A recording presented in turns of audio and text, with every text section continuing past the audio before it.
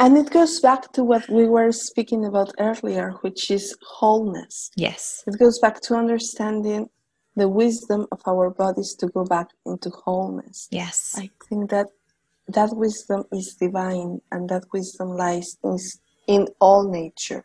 Yeah. So when we connect to the way of the goddess by honoring us and honoring life, we can trust the divine rhythms and trust that our desires, our pleasure, our grief, and our pain all have a way of finding healing and to move through them with this ease, help us to find the way back home inside.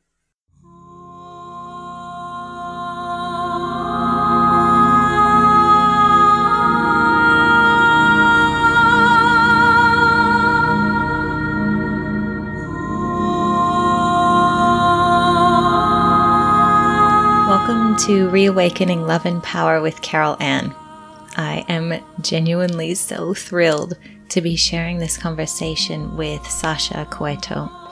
Everything that she shares in this conversation is so deeply meaningful to me personally, and I love how much integrity she brings to her spirituality, that it's grounded in social awareness and political considerations, as well as embodiment, and it just really feels like full integrity. It really is what she lives and breathes, and I love her storytelling, and I love how she really just explains things in a way that is so easy to understand. If this podcast, whether it's this episode or other episodes, have been particularly meaningful to you, I have a request. Could you give it a review on iTunes or the Apple Podcasts app? It helps more people to find it, and it helps me and my guests to make more of an impact. Sasha Cueto is a Mexican multicultural woman. She heard the call of the sacred wild at a tender age and has trained as a priestess and healer since age 12. She is committed to sexual healing and empowerment and loves supporting visionary women on their sacred journey. She is passionate about trauma resolution, feminism, tarot, archetypes, embodiment, and jade egg. She uses these and many other tools to help people reconnect with Eros and Psyche. She is a Vita certified coach and integral coach. So Sasha, thank you so much for joining me for this conversation. I'm really excited about everything that we're planning to cover. And I would love if you could start us off by telling us a story.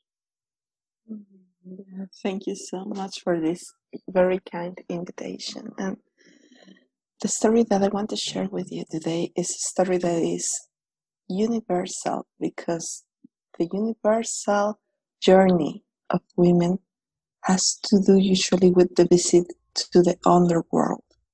And I say that it's universal because in many cultures we can see the same folklore in which the woman, the goddess, is meant to travel to the underworld. And so even when this is the story of Baubo, it doesn't start with Baubo. It starts with Demeter, the goddess of the earth, who had this beautiful daughter, her own seed, Persephone, taken away by Hades into the underworld. When Hades took Persephone out of love, passion, desire, or lust, Demeter was devastated.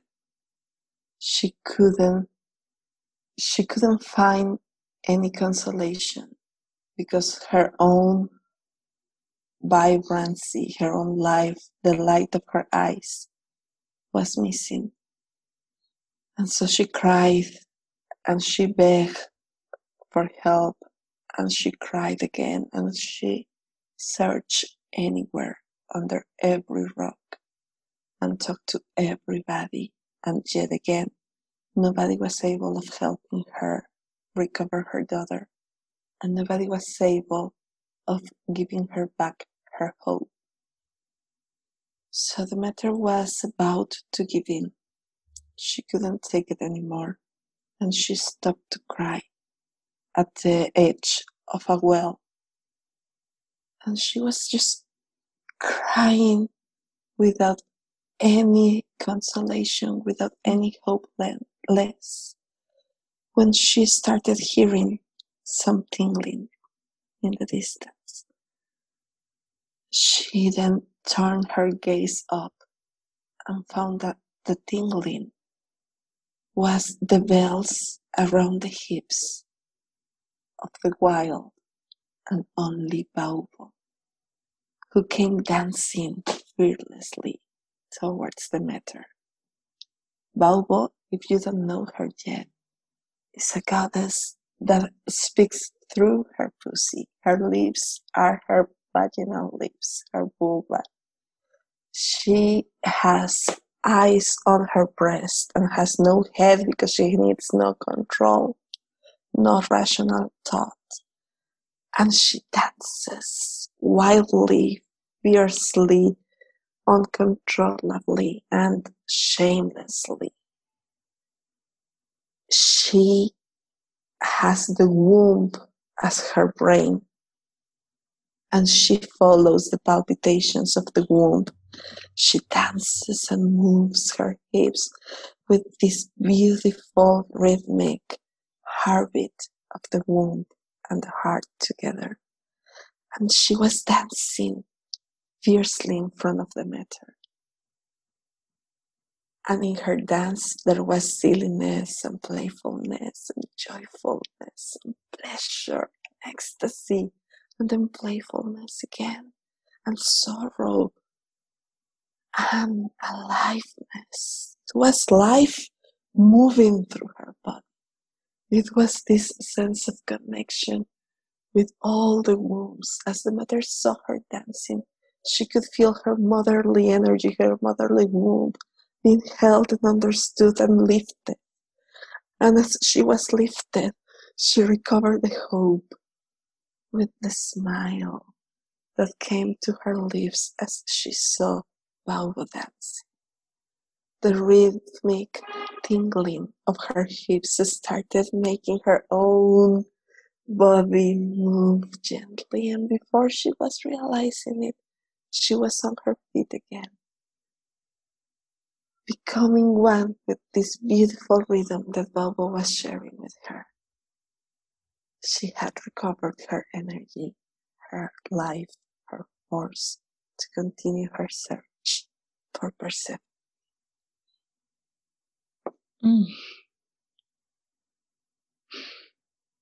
I was getting goosebumps up both my legs as you were telling that.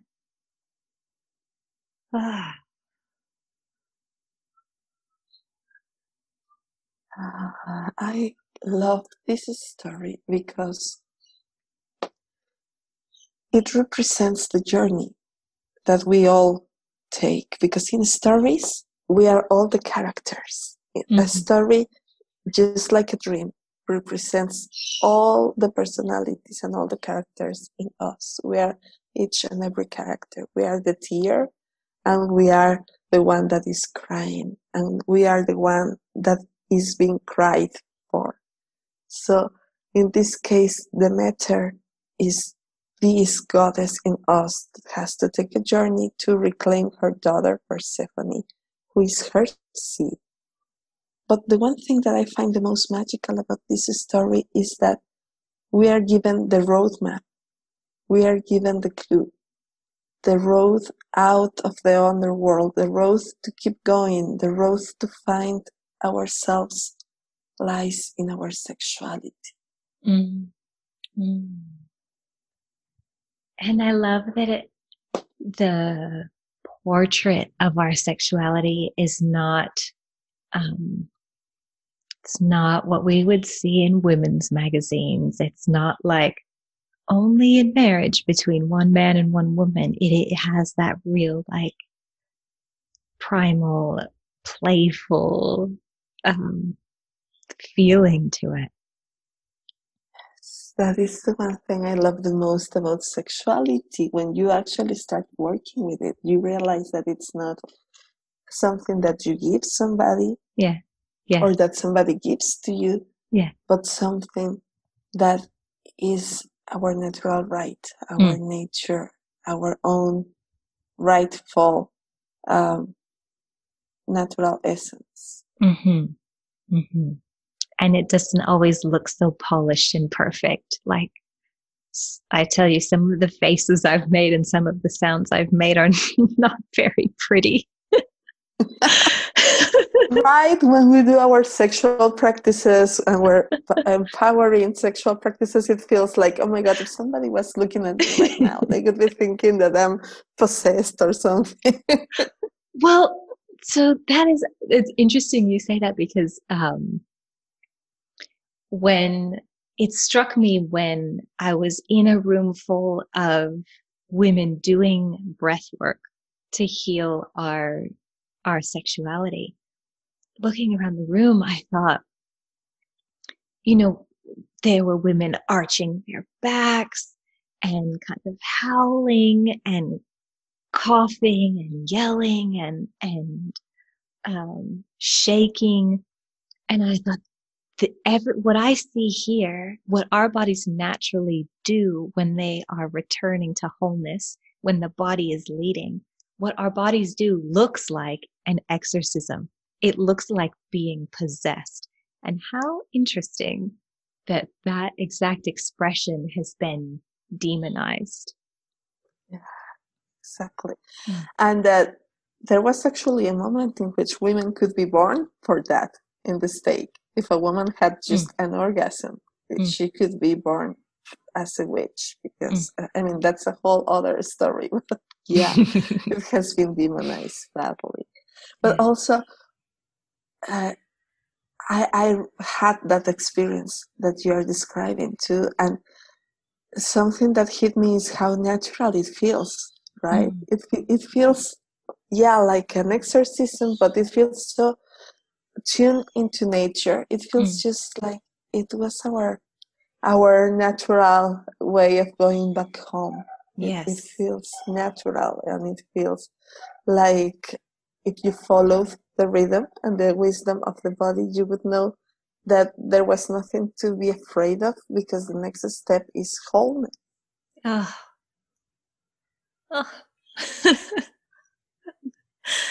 Absolutely.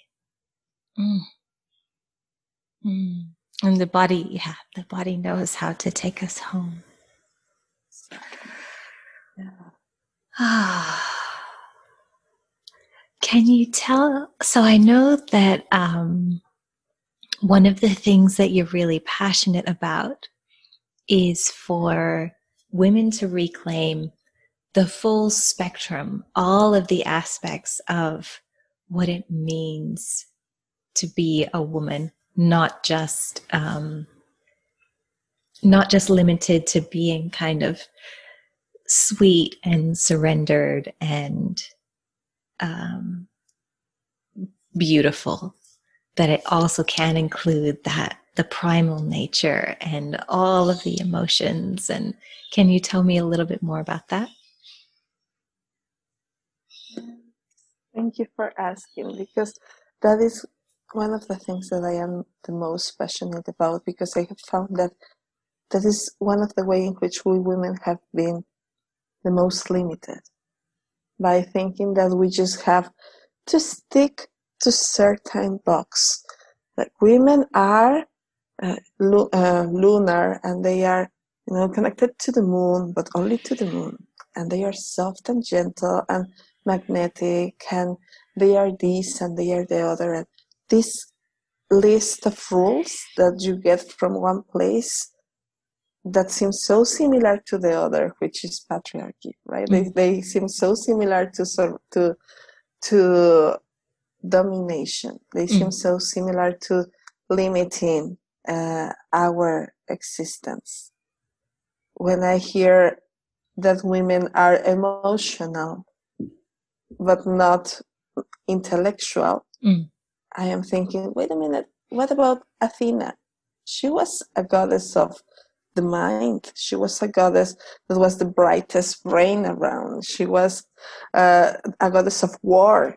We are not always peaceful. We have also that aspect of warriors, and we are driven, and we are fierce, and we are ambitious as well. We have Juno or Hera, who is also a goddess that is driven. So what I have found is that we started attributing traits of behavior to the masculine and the feminine.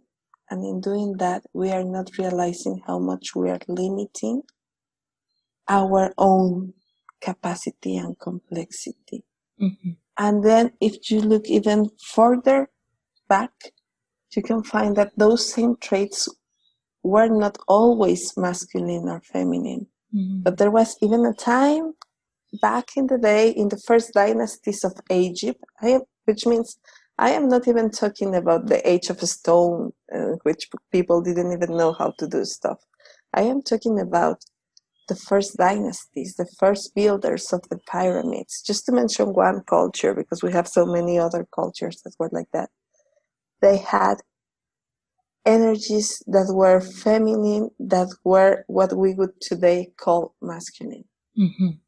They were political, they were bright, they were driven, ambitious, they were fierce, they were all of the things that we now want to attribute to a penis, instead of recognizing that energy has no genitalia. Energy is just energy. And in recognizing that, we're opening more the spectrum of all the capacities that we have as humans. Like I as a woman can be bright, and I can be driven, but also can be very emotional, but also can be very deep. It's we as individuals have a whole village of archetypes living inside of us. We cannot limit it to one gender or the other, because when we do attribute a trait to a gender, we are treating it like an exception when we show that trait as a person of the opposite gender. Oh, you are driven because you are in your masculine. You are so clever because you are in your masculine. Or if a man is tender and soft and loving, he's in his feminine. And then we are forgetting that he was always tender and loving to begin with. It's not about an energy that he's embracing more. It's about his one nature. I definitely agree that the way that language is used, these are masculine energies, these are feminine energies, can be used to reinforce the kind of stereotypes and the boxes. And I think it is powerful to play with different energies that feel quite different from each other, and to enjoy and embrace having different aspects of ourselves. I also find that, when you say, well, she's in her masculine, he's in his feminine. So I often find that when people are diagnosing other people, it's not just about the person that they're diagnosing. It's about the person who's saying it. I think I try to stay away from telling other people about how they are in general. And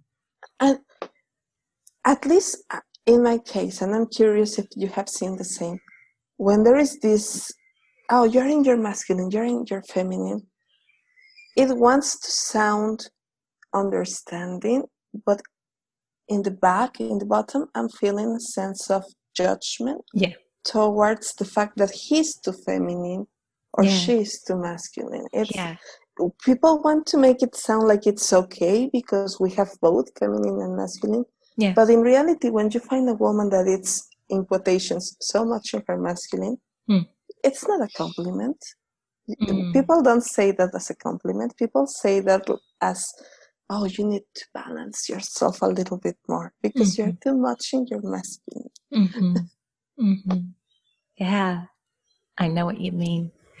And I don't really know what the best language or what language would be better, because I do sometimes love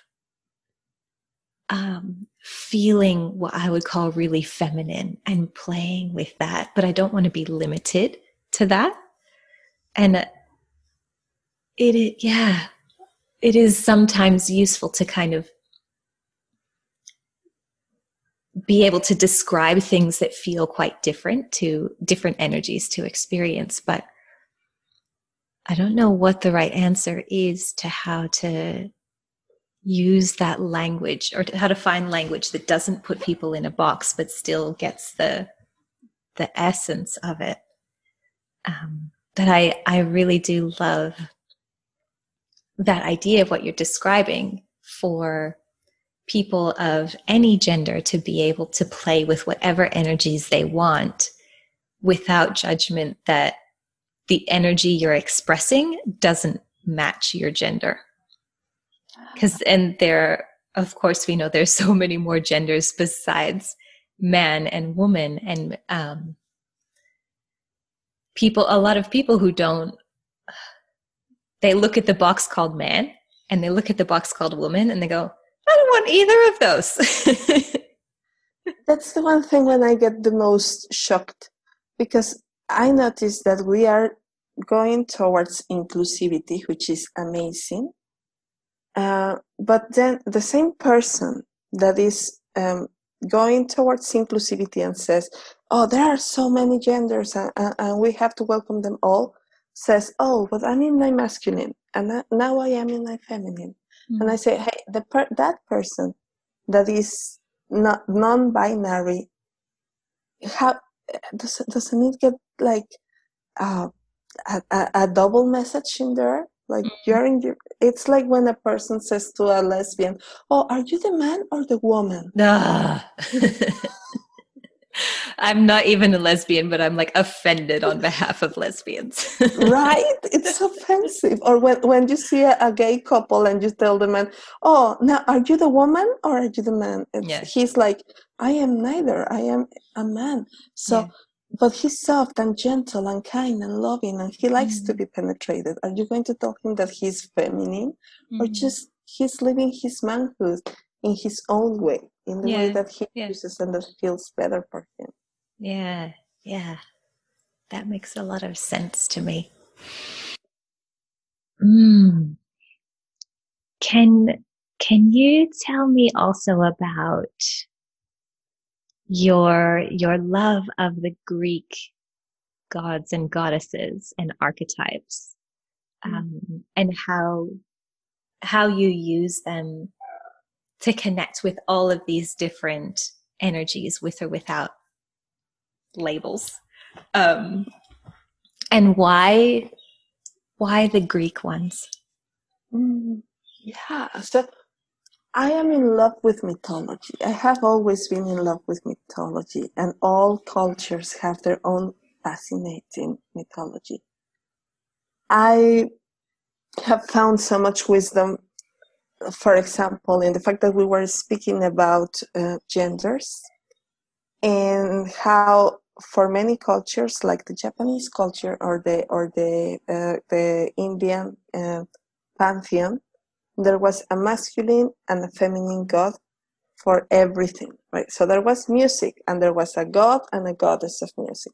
So there is the sun and there is a god and a goddess of the sun. There is the moon and there is a god and a goddess. So I think that all mythologies in the world have this universal knowledge, but I particularly focus on Greek mythology because that is the one that seems more attainable when we reach out for stories, and more universal when we reach out for archetypal signs, archetypal symbols.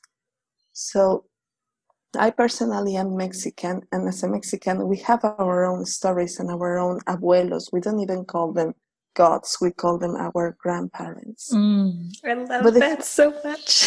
So much, because, and this is the thing with gods, they are our ancestors. We are honoring our ancestors. We're honoring that they are part of us and we are part of them. And we are just this continuation of their lineage. So I would love to be talking about the Mexican abuelitos, but it could be so limiting for two reasons. One, they are not universal, meaning people in the USA, in Canada, in Australia, don't really know them, are not really familiar with them. So I could be needing to go back to basics for every story, right? Like in the beginning, we spoke about Demeter and people understood who is Demeter, or they have an idea. I didn't need to say, oh, she is the goddess of the earth. And, people have an idea, or it's easier to find something that brings that into sense, that makes sense of that story. But if I say the same about the gods from Mexico, nobody's going to be able to repeat the names to start with, because they are very, very difficult.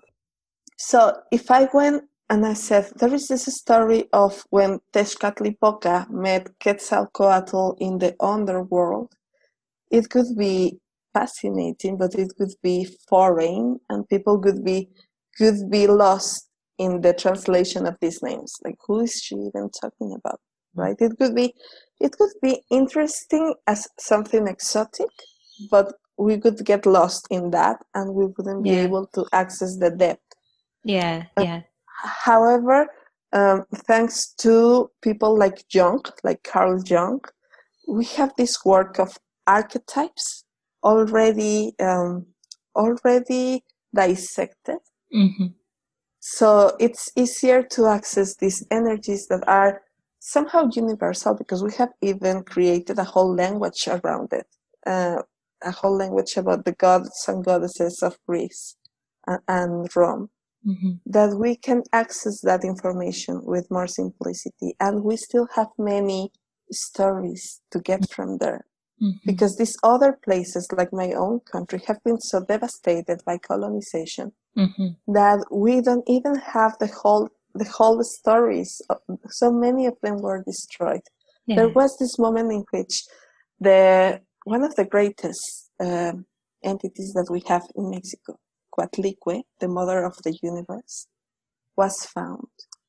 And the day that her sculpture, which is huge and beautiful, was found, she has two snakes in the top of her head, speaking about this connection of the duality. Like, she connects the duality in her head.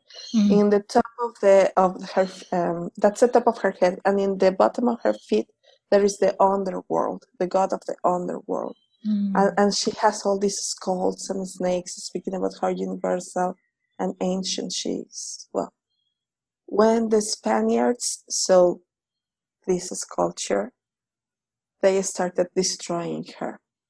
They started beating the sculpture, and since they couldn't destroy her because it was pure rock, they buried her.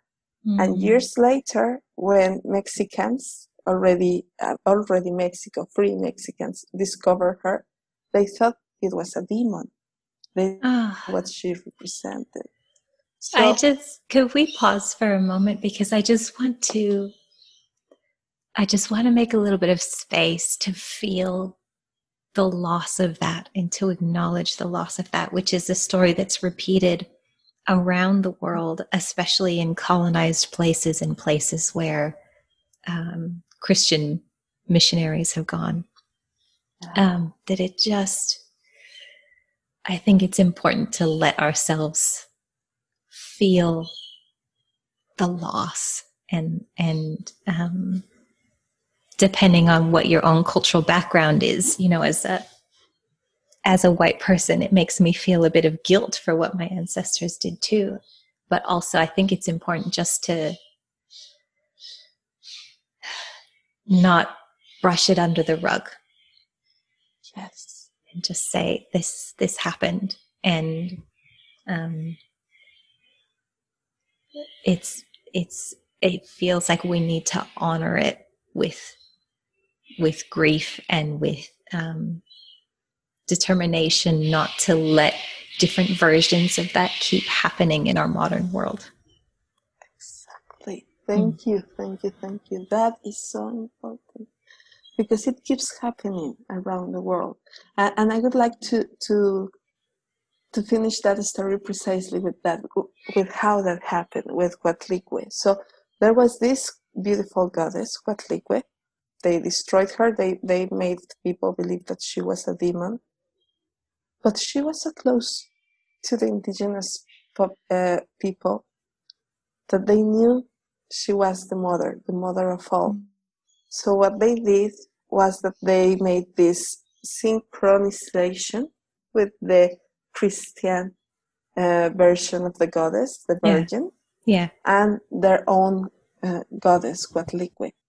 When the colonizers thought that they had destroyed Coatlicue for good, that they had destroyed the faith that people had in her, the truth is, even by creating a whole temple on top of the temple of Coatlicue, what happened was that people were still venerating her. Mm-hmm. They started calling her by another name. They called her Tonantzin, which means our mother. So it's Tonantzin Guadalupe. Mm-hmm. So Tonantzin Guadalupe became this version of Coatlicue, which was limited by Christianity, of course, but it's still a version of Guadalupe.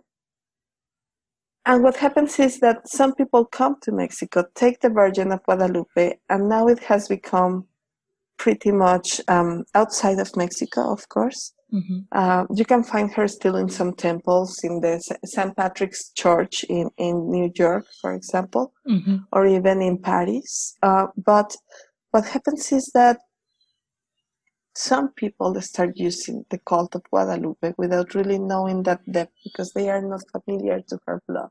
Mm-hmm. They don't feel her like their mother. They feel her like this exotic goddess that they can venerate. Yeah. And that's why I am choosing to work with the Greek deities, because I want to be careful not to make my own entities, my own deities, part of this colonization game in which they could either be used without being totally familiar, without having this blood connection with them. Yeah. While we all have some kind of blood connection with the Greek culture or with the Latin culture, because at some point they were everywhere.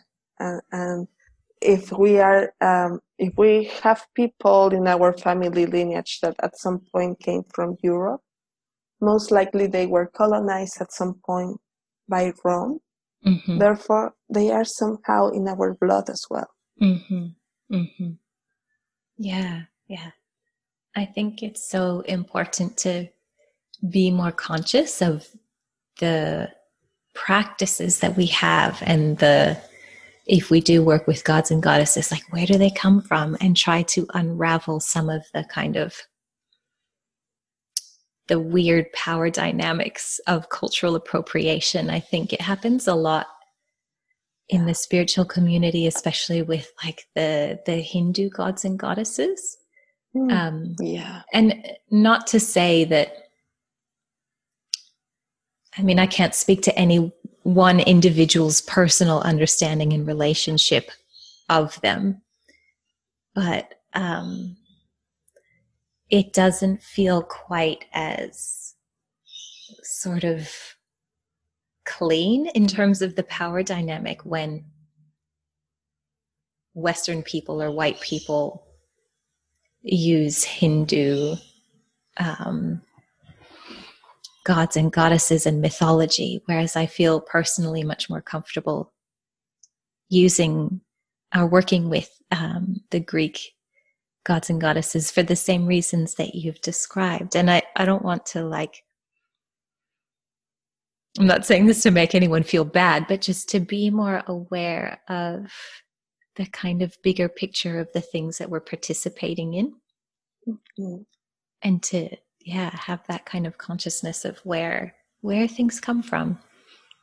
Yeah, I think that you just use the most powerful word in here, which is the power dynamics. I think that explains it all. Because the power dynamic is so different when we are using the goddesses and gods of a culture that we are not even feeling. Maybe it will sound very weird, but we are not even recognizing the wholeness and complexity of their humanity yet. And what I mean is, we can be speaking about Kali, and then the same women, I just saw this recently, the same women that speak about Kali and about Tantra and about, the gods and goddesses of India, Shiva and everybody, you find them speaking about how, about, in this case, issues that women deal with, without even acknowledging the fact that the reality in India is so painful at the moment. I was just listening to this woman speaking about how she, we were beyond feminism and the battle of feminism was long overdue and stuff like that. Which for me was so triggering because I live in a country that needs feminism badly. And what I was thinking is how ironic that these same people go to countries in Latin America to have ayahuasca, to have the culture of India, to study Tantra, and then they say, oh, but since white women are okay, we are long past the need of a battle for the rights of women. And then I turn and see all these women in these countries where they are taking this knowledge from, and I say, no, these countries need you the most. They need this awareness the most. They need us to speak up for them the most. And I include myself here in Mexico. The battle of feminism is so necessary. That's a whole other story, but the fact that there are so many women dying each year due to violence says how deeply we need this to be still a battle that is still going on. So we need to be careful about bringing it back to the conversation.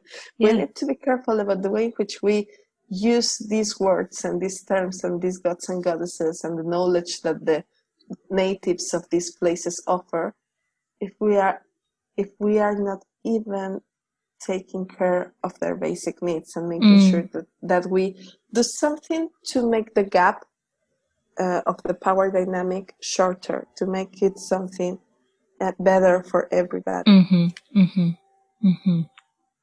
That makes so much sense. Yes. So you are in Australia, right? I am. Yeah. Yeah. So I think that you have the same situation with the Aboriginal cultures. They are so connected to the earth. They are so connected to the spirits in their own very specific way. I think that there's so much power in there. Yeah.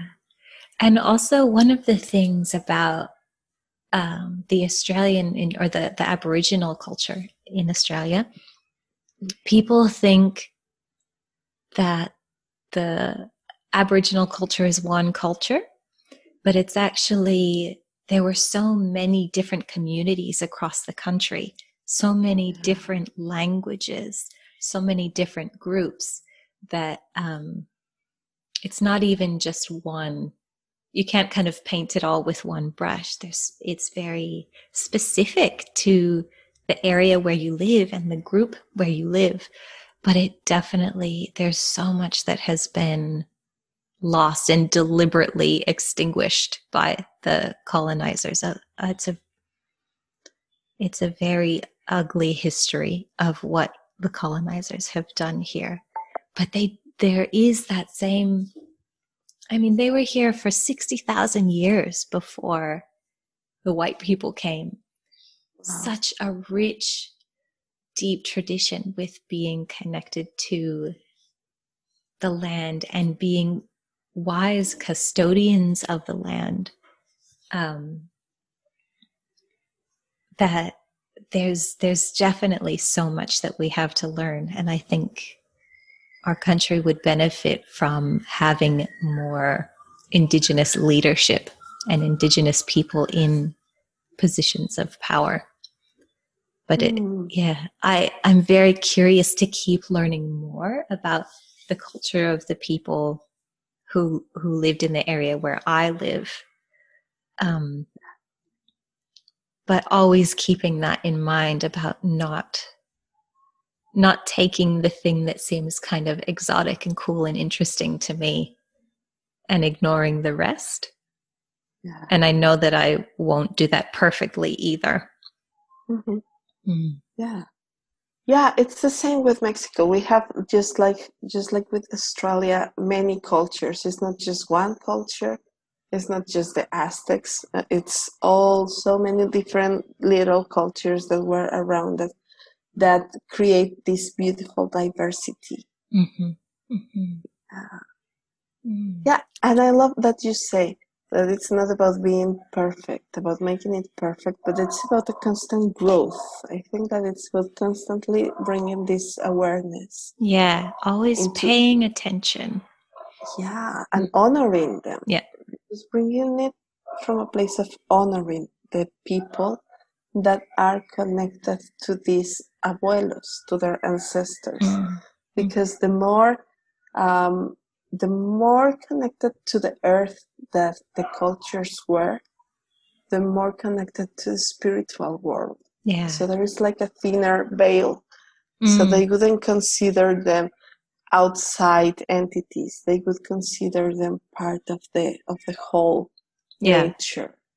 Yes. And it's interesting because as you describe connected to the earth, I think downwards towards my feet, towards the earth, towards the land. And as you describe the spirit world, I think up towards the sky out there, which is just, I don't exactly know where that comes from sometimes, the way that we think of things, but I have been listening to a little bit of Daniel Foer's work recently around animism, where there are spirits in everything, in the trees, in the rocks, in the water. And that's a concept that I understand is essential to so many Indigenous cultures.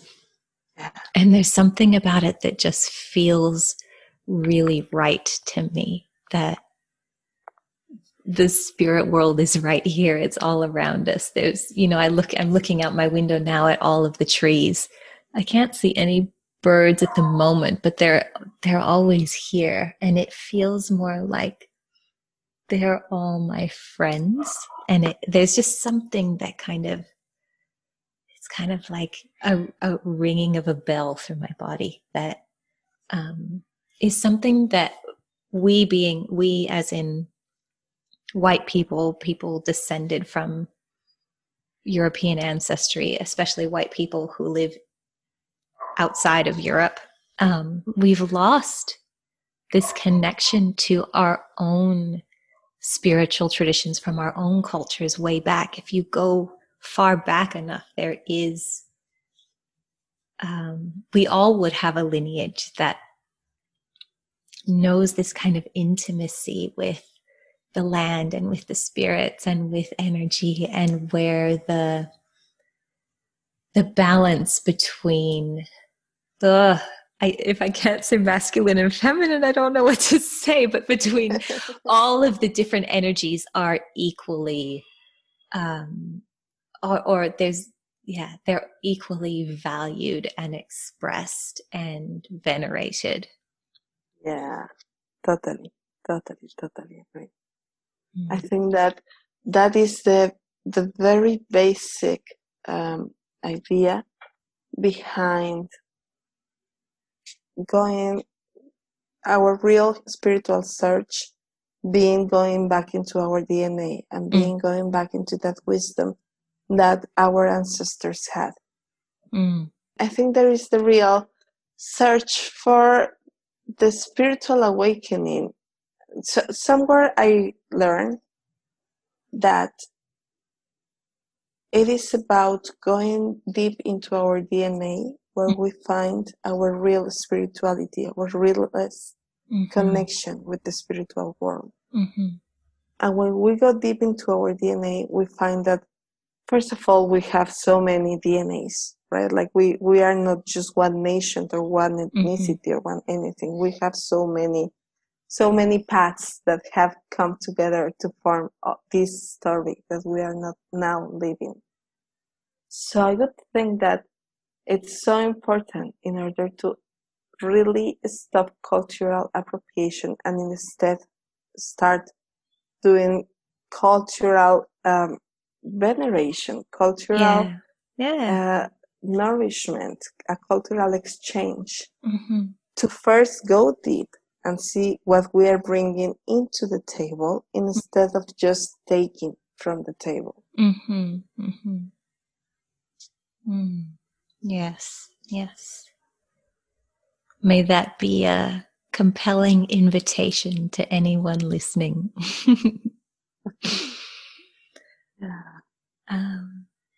And now I'd love to talk a little bit more about Aphrodite and come back to that idea of reclaiming all of the different flavors of what it is to be a woman for anyone who identifies as a woman. Thank you. Yeah, so Aphrodite for me was my lifesaver. I have always spoken in the terms of stories and in the terms of archetypes because I am a storyteller. I love stories in any shape and form. So I remember so clearly the day in which I was realizing that Aphrodite was dying in me. The day in which I realized that my erotism, my desire, my flirtatiousness was dying, and with that I was just letting a part of me bigger than what I realized die. That if I let her die in that moment, I would have died, because with that I was giving up on desires, hopes, dreams, and simply on feeling whole and complete. So that's when I realized that I needed Aphrodite to be a priority. I needed that playfulness. I needed that aliveness that awakens when you flirt, but you're not flirting with somebody else, but you're flirting with yourself. I realized that I needed that taste of energy, and that with her came again the desire to achieve things in the world, the desire that all my list of desires seems so unattainable that I stop dreaming, that I stop having desires. So I realized that the energy, the archetype that has desires was Aphrodite. And oddly enough, as I allow Aphrodite to be a priority, I recognize that if I let her die, I would die, and I started bringing her back into my life. All the other energies started coming again. I started having a different understanding of Baubo and feeling her really in my body. I started having a different understanding of Circe, and I started having a different understanding of Morgana, of these darker, more mystical aspects of myself that I thought I was very much in connection with. So I realized that Aphrodite was the gate, that she was she was literally the gate. I needed her in order to access these deeper aspects of myself. Yeah. And how did you start to to connect with her and invite her into your body? It's interesting because I think that with everything divine, it starts with a permission and an invitation. When I started having that invitation in my head, when I just thought about her and started looking for this book, Daughters of Aphrodite, I was like, oh my God, that is calling me so deeply. I need to read it. I recognized that I opened the door for her.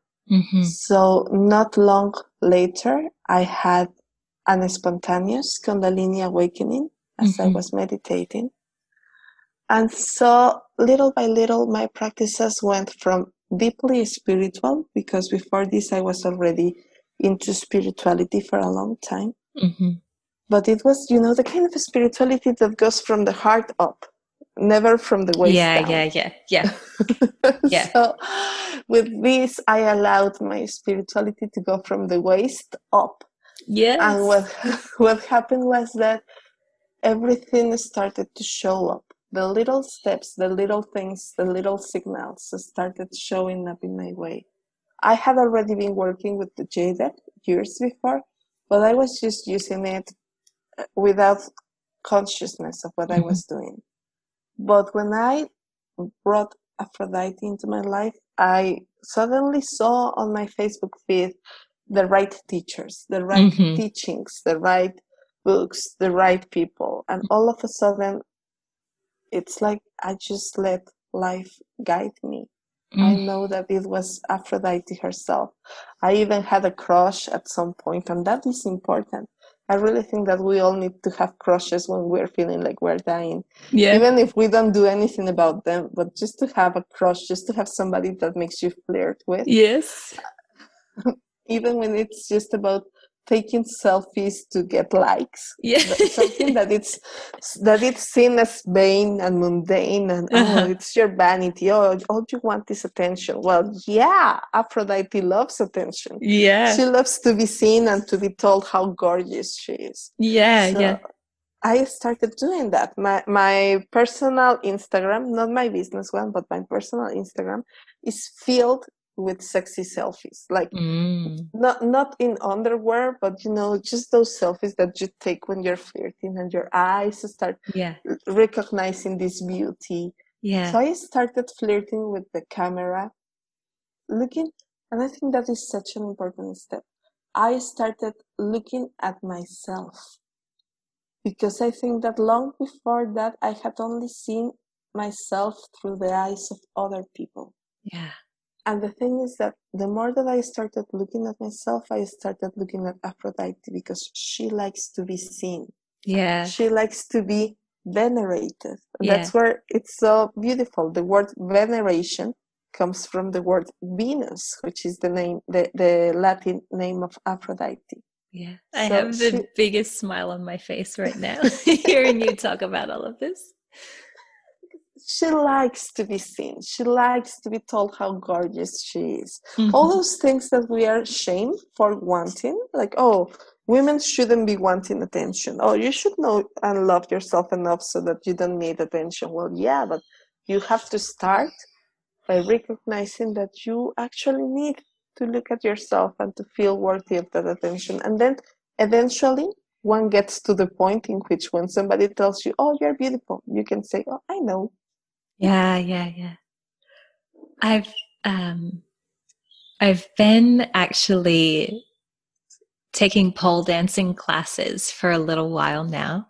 And as you talk about being seen, that's what it makes me think of, because pole dancing is not like my most natural expression of my erotic self, but it's like getting to play with being more overtly sexual. And it is a performance. It's to show off and to be, but I still feel like I'm really in my body and I'm enjoying my body and I'm enjoying the experience. But it is very like, you shake your ass and you spread your legs and you like Baubo, jingling her little bells around her waist. There's aspects of both, but I've been noticing recently the teacher who I have right now, when we're doing so there's a whole bunch of poles in the room, and then we all face a really big mirror. The whole wall is a mirror. And I watch my teacher during the warm-up, and the whole time she is locked eyes with herself in the mirror, just watching and admiring herself doing these warm-up moves. Yeah. And it got me thinking about, like, whoa, I think I want to look at myself like that, just like unapologetic, shameless, admiring myself in the mirror, because we have that idea that that's a bit vain, or you're up yourself, or like, you know, it's too much or too whatever, or like, don't post too many selfies because, you know, it means that you're full of yourself and you're only trying to get attention. What if I own that? I love watching myself, and look at me. It's so hot to watch myself, and I love how I look. And yeah, of course I want to share it and show people. So I've been kind of playing with that in the last couple of classes. It's really interesting. I notice myself, like, watch myself in the mirror a little bit and then look away, just out of this sort of impulse to be like, oh, you don't want anyone to see that you're like watching yourself too carefully, or like, don't film yourself dancing too much, all of those kinds of patterns. So that's what I'm kind of working with in the classes right now. That's kind of what came to mind for me as you talk about. I love that you bring this up. I love that. And also, it's such a deep act of rebelliousness for some of us, because some of us were raised to believe that that was deeply wrong. Yeah. And could actually be punished by that, or being taught that God would punish us for that. So I remember that's how I was raised. I was raised in a Catholic country. And I remember the first time that I got my hair cut, I was starting to look at the mirror. It was the first time that I had short hair. I was like 9 years old.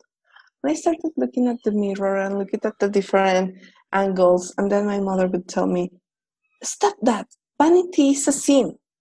So ever since, I avoided looking at myself in the mirror. And eventually, at some point, I again looked at myself and discovered I was a teenager. I discovered myself and I was surprised.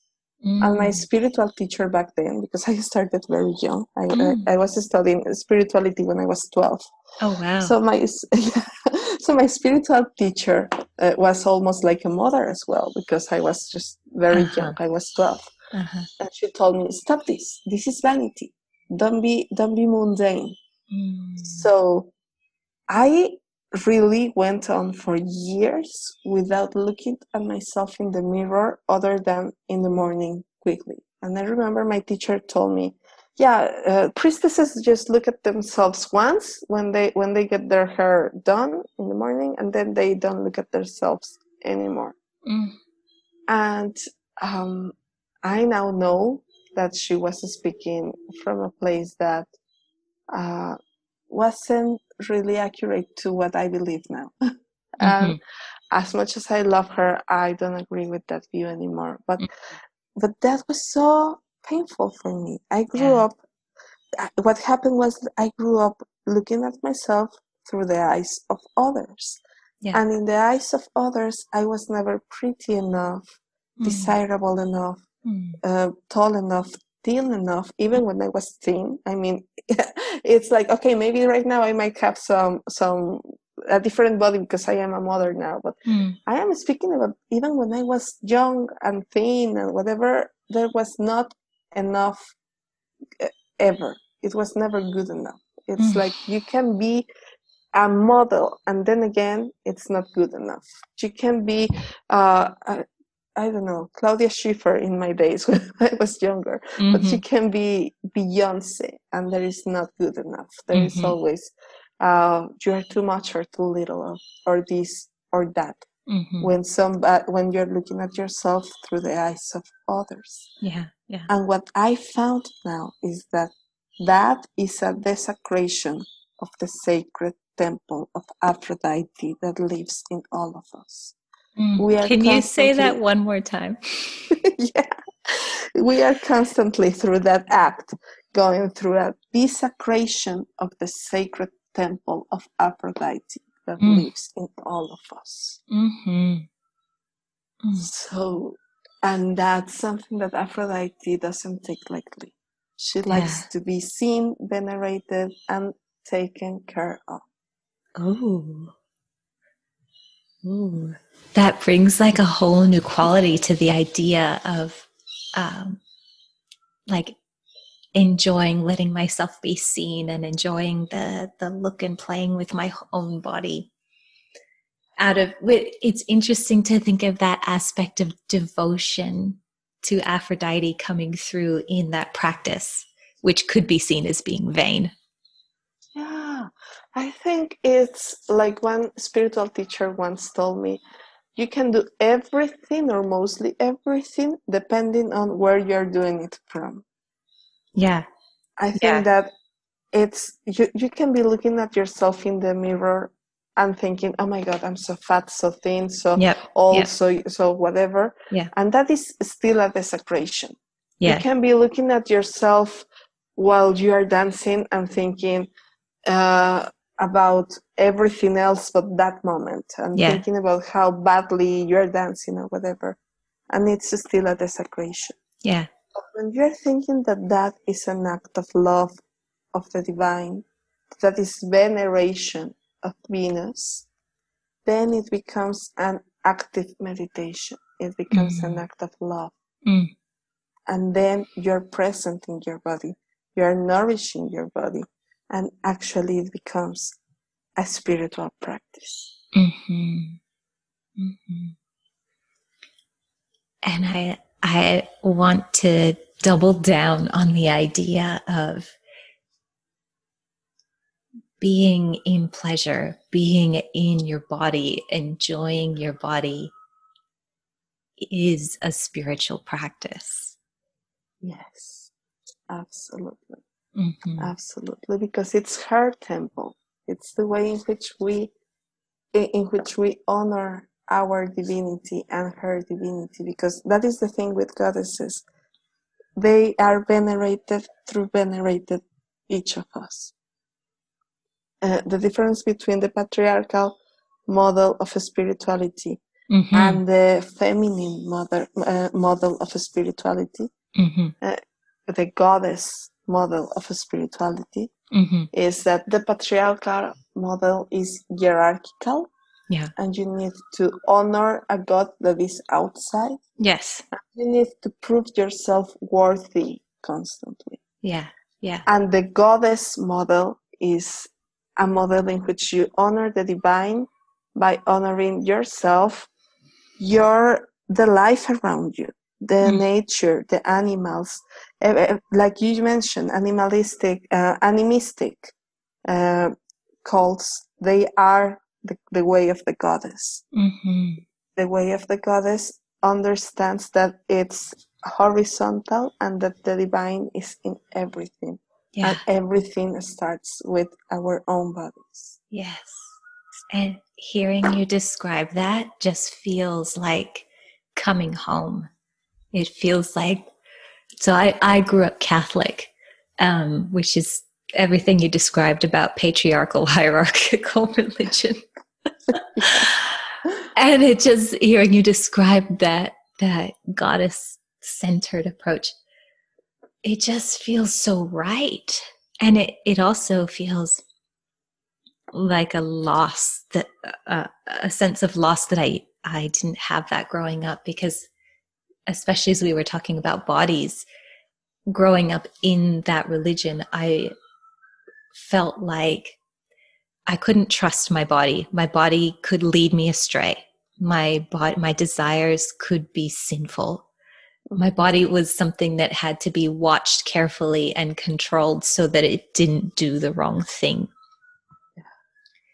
And the idea that my body is the home of the divine, and that my body, like, I can trust my desire and play in my body, and that my body is also connected to all of the other bodies of all the other beings, including the trees and the soil and the ocean. That just feels like my whole body goes, oh, yeah. And it goes back to what we were speaking about earlier, which is wholeness. Yes. It goes back to understanding the wisdom of our bodies to go back into wholeness. Yes. I think that wisdom is divine, and that wisdom lies in all nature. Yeah. So when we connect to the way of the goddess by honoring us and honoring life, we can trust the divine rhythms and trust that our desires, our pleasure, our grief, and our pain all have a way of finding healing, and to move through them with this ease, help us to find the way back home inside. Yeah. Yes. Mm. Oh, wow. I would love to hear a little bit about, or not just a little bit, tell us everything about what your offerings are and where people can find you. And after that, I'd love for you to draw a tarot card. Tell us a little bit about what tarot means to you, and draw one and see if the tarot has a message for us in the conversation. And then I've got one more question for you after that. Beautiful. So I will start with the last part, just to say a little bit about what it means for me, and then I will draw the card at the end of the offerings, saying about my offerings. Yeah. But the thing is, the tarot for me is this representation of these archetypal concepts in movement. So the tarot tells me a story, tells us a story. And the beauty of the tarot is that it becomes this kind of universal translator of the stories that are lying in the consciousness of the world.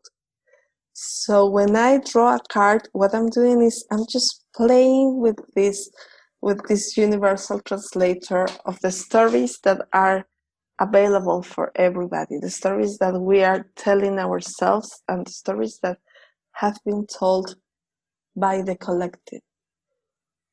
And for me, that's again the path of the goddess, because everything is interconnected. And yeah, what I offer is, I work with connecting again the broken pieces, because I once thought I was broken as well.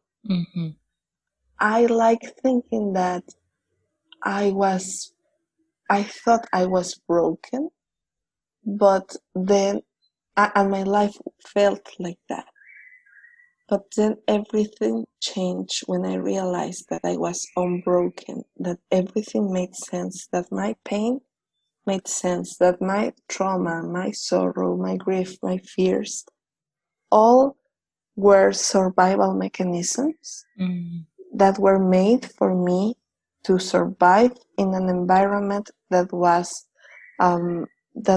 unfriendly towards me and towards us as women and towards us as a culture in Mexico. So it was about surviving in a culture and in an environment that feels aggressive. So I realized it was never in me. It was always part of, it was never that I had a flaw. It was never that I was broken. It was always part of my journey. And in realizing that, I realized that I could see all the missing links, the missing pieces. I could see the whole story like a narrator. And I could see how it all became a huge, beautiful story once we could see the link, the golden thread. And so I have been, and this is so funny because I have been refusing to embrace this part of myself. I have been refusing to embrace the priesthood. I have been refusing to embrace Unbroken, which is my program, because a part of me was feeling unworthy, because it was still believing in the patriarchal story that I needed to prove myself. Yeah. And then the missing link came, because that's the magic with the divine. When you trust the divine and invite her in, she just takes the lead. And it came when I was reading this beautiful book called Initiated, that she was talking, and then also a book called When God Was a Woman, and they both speak about how the patriarchal asks about hierarchies, permissions, and initiations and processes of, somebody granting you this or the other, and you proving yourself worthy. When the feminine, the divine, I will like to call it just the way of the goddess. When the way of the goddess is about flowing with the rhythms of life and not putting resistance to the rhythms of life. So that's when I realized I had to stop resisting what has been wanting to flow for a long time. And so I launched this program called Unbroken. And this episode, or this part of Unbroken, is focused on the gate opener, on Aphrodite. So it's Unbroken dash Aphrodite. So it's a program where I take women through an 8-week module, 8 modules, one per week, where we explore one story, one ritual, one energy, and then some guided practices each week, one with different flavors, so that we can get to know better these different aspects of the being that are alive in ourselves. And also I offer one-on-one coaching. So the Unbroken is it's a group program, and it's starting on October the 9th. And I also offer one-on-one coaching, where I guide women through practices and stories and psychological tools, the toolbox and the roadmap necessary for them to see where life is taking them, and how to find this golden thread of Ariadna that we have, that gives sense to everything.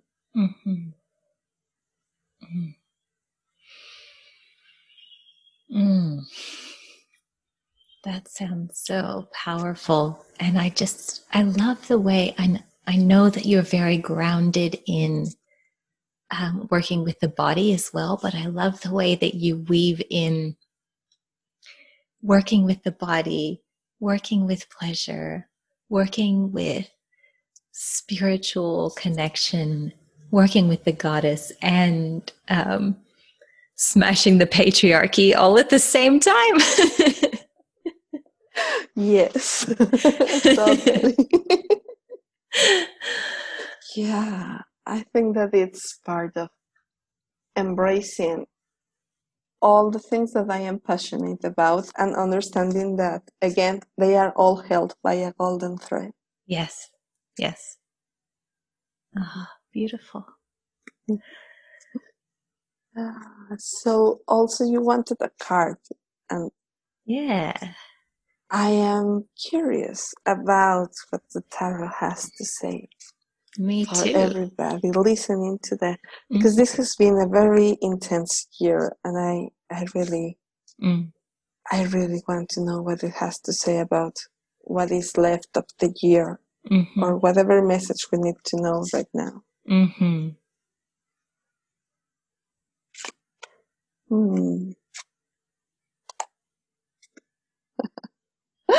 Okay, so I have to laugh because the tarot has this sense of humor. And and it makes sense. Life has a sense of humor. It constantly tells us these cosmic jokes. It's like a story full of Easter eggs. Definitely. There are these birds called the kookaburras here in Australia, especially on the East Coast. And when they call, they often sound like they're laughing. It actually sounds kind of like a bunch of monkeys, sort of, but also like a laugh. And they call every morning at sunrise and sunset, and sometimes during the day.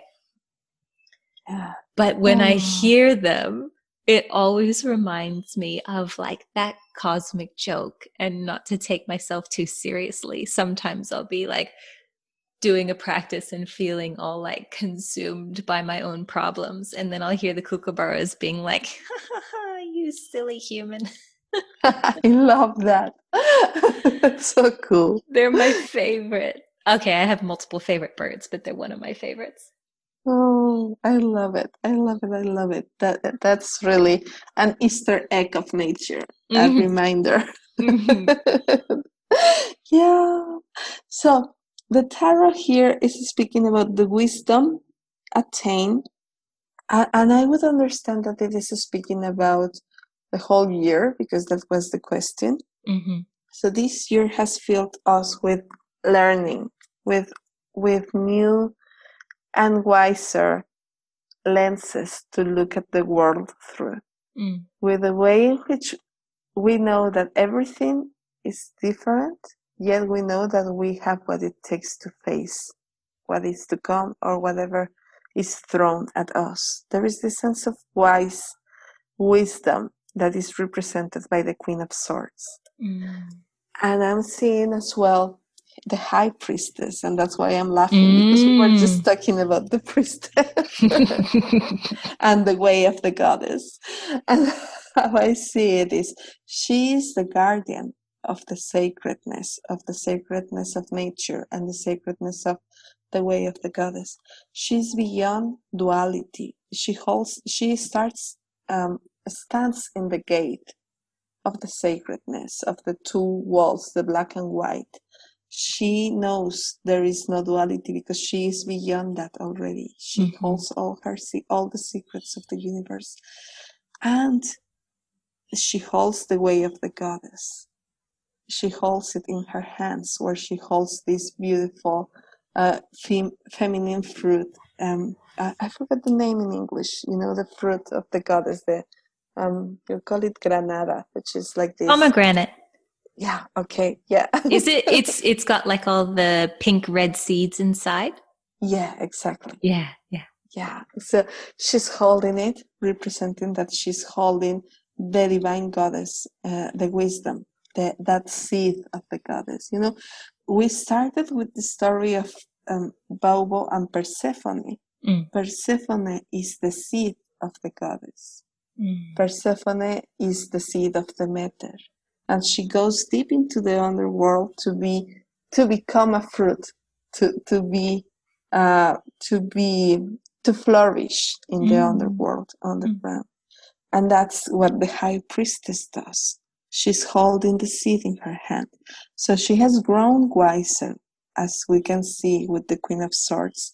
And now she can face this wisdom. And it's also speaking about the time of the goddess. I would really dare to say that this time, the time is going back into the day of the goddess. The time is going back into the cult of the divine goddess, the divine feminine that is not speaking about gender, but it's speaking about the way of the goddess. We are going back to her way.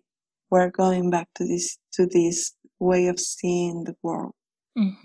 And there is the page of fire, the page of wands, which is speaking about this new passion. There's something new and desirable that is being born, that is passionate and intense, and that is so related to the sacred fire of sexuality. So again, it tells us that sexuality is a gateway to finding this way of the goddess. to getting out of the underworld and flourishing. Mm-hmm. Oh, thank you so much for sharing that. Are you doing tarot readings still as well? Yes, so I also do tarot readings. That is my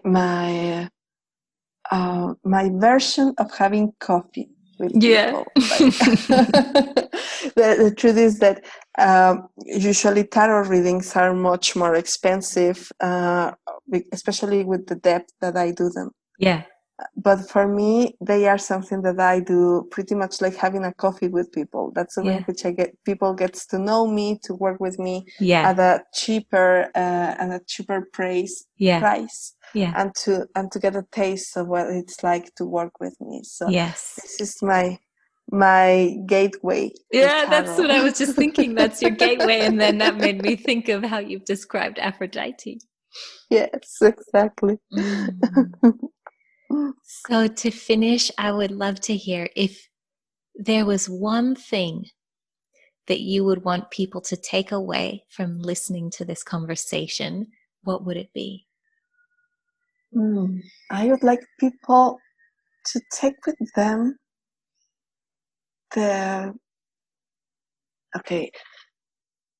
remember we were speaking about how we have these different aspects of the self. So I would like them to look at their village, to get to know the archetypes in their inner village, and to get to see which one is needing their attention the most. In my case, it was Aphrodite, but in your case, it might be Hades or Demeter, or whichever part of yourself is needing your attention the most. To take the time to feed that part, because there's usually where the most growth lies. I know that sexuality is the gateway, but we have different approaches to sexuality. So take the time to find the one that feels the healthiest, the most nourishing, and the one you need the most. And find it and embrace it and love it madly, because you deserve to be loved. Yes. Oh. And I think on similar lines, I would love people to feel permission to know and embrace every aspect of themselves, not just what is pretty or expected of them based on their the gender they were born with, or what their culture says. To have permission to just be in the fullness of who you are. And I loved what you shared about understanding that your pain and your trauma was not like that wasn't something wrong with you, that all of that is part of your wholeness. It's part of the ways your system has tried to take care of you. And so there's beauty to be found in all of that. Absolutely. Thank you so much. I have thoroughly enjoyed this, and I'm so inspired to keep diving into learning more about Baubo and Aphrodite and reclaiming this way of the goddess. I love it. Thank you so much for your kind invitation, and thank you so much for being this open channel to let the feminine and the sacredness and the energies that need to come through flow. Thank you so much. It brings me great pleasure to share Reawakening Love and Power with Carol Ann with you, and I hope it brings you pleasure to listen. You can find Sasha, her upcoming program Unbroken, and links to her social media on her website at sasha-cueto.com/unbroken. Her surname is spelled Cueto, and you can find the link in the episode description too. Sasha and I are both very skilled at what we do, as you got a taste of throughout this episode, we both bring different flavors to the work that we do. So if you're curious to dive into this work and explore the difference it could make in your life, I would love for you to contact either Sasha or me, whichever flavor resonates with you the most. I love to support women through one-on-one coaching to come home to their bodies and their sensual, sexual nature in a way that works for them. If part of you is curious and drawn to working with me, book in a free no-pressure clarity call and we can chat. You can book in on my website at carolann.com.au and find me on Instagram at carolanalive. Please subscribe or follow if you're listening on Spotify, and share this podcast with anyone you think might benefit from it. May this episode be a spark that lights a fire in you to come home to your full nature and the way of the goddess.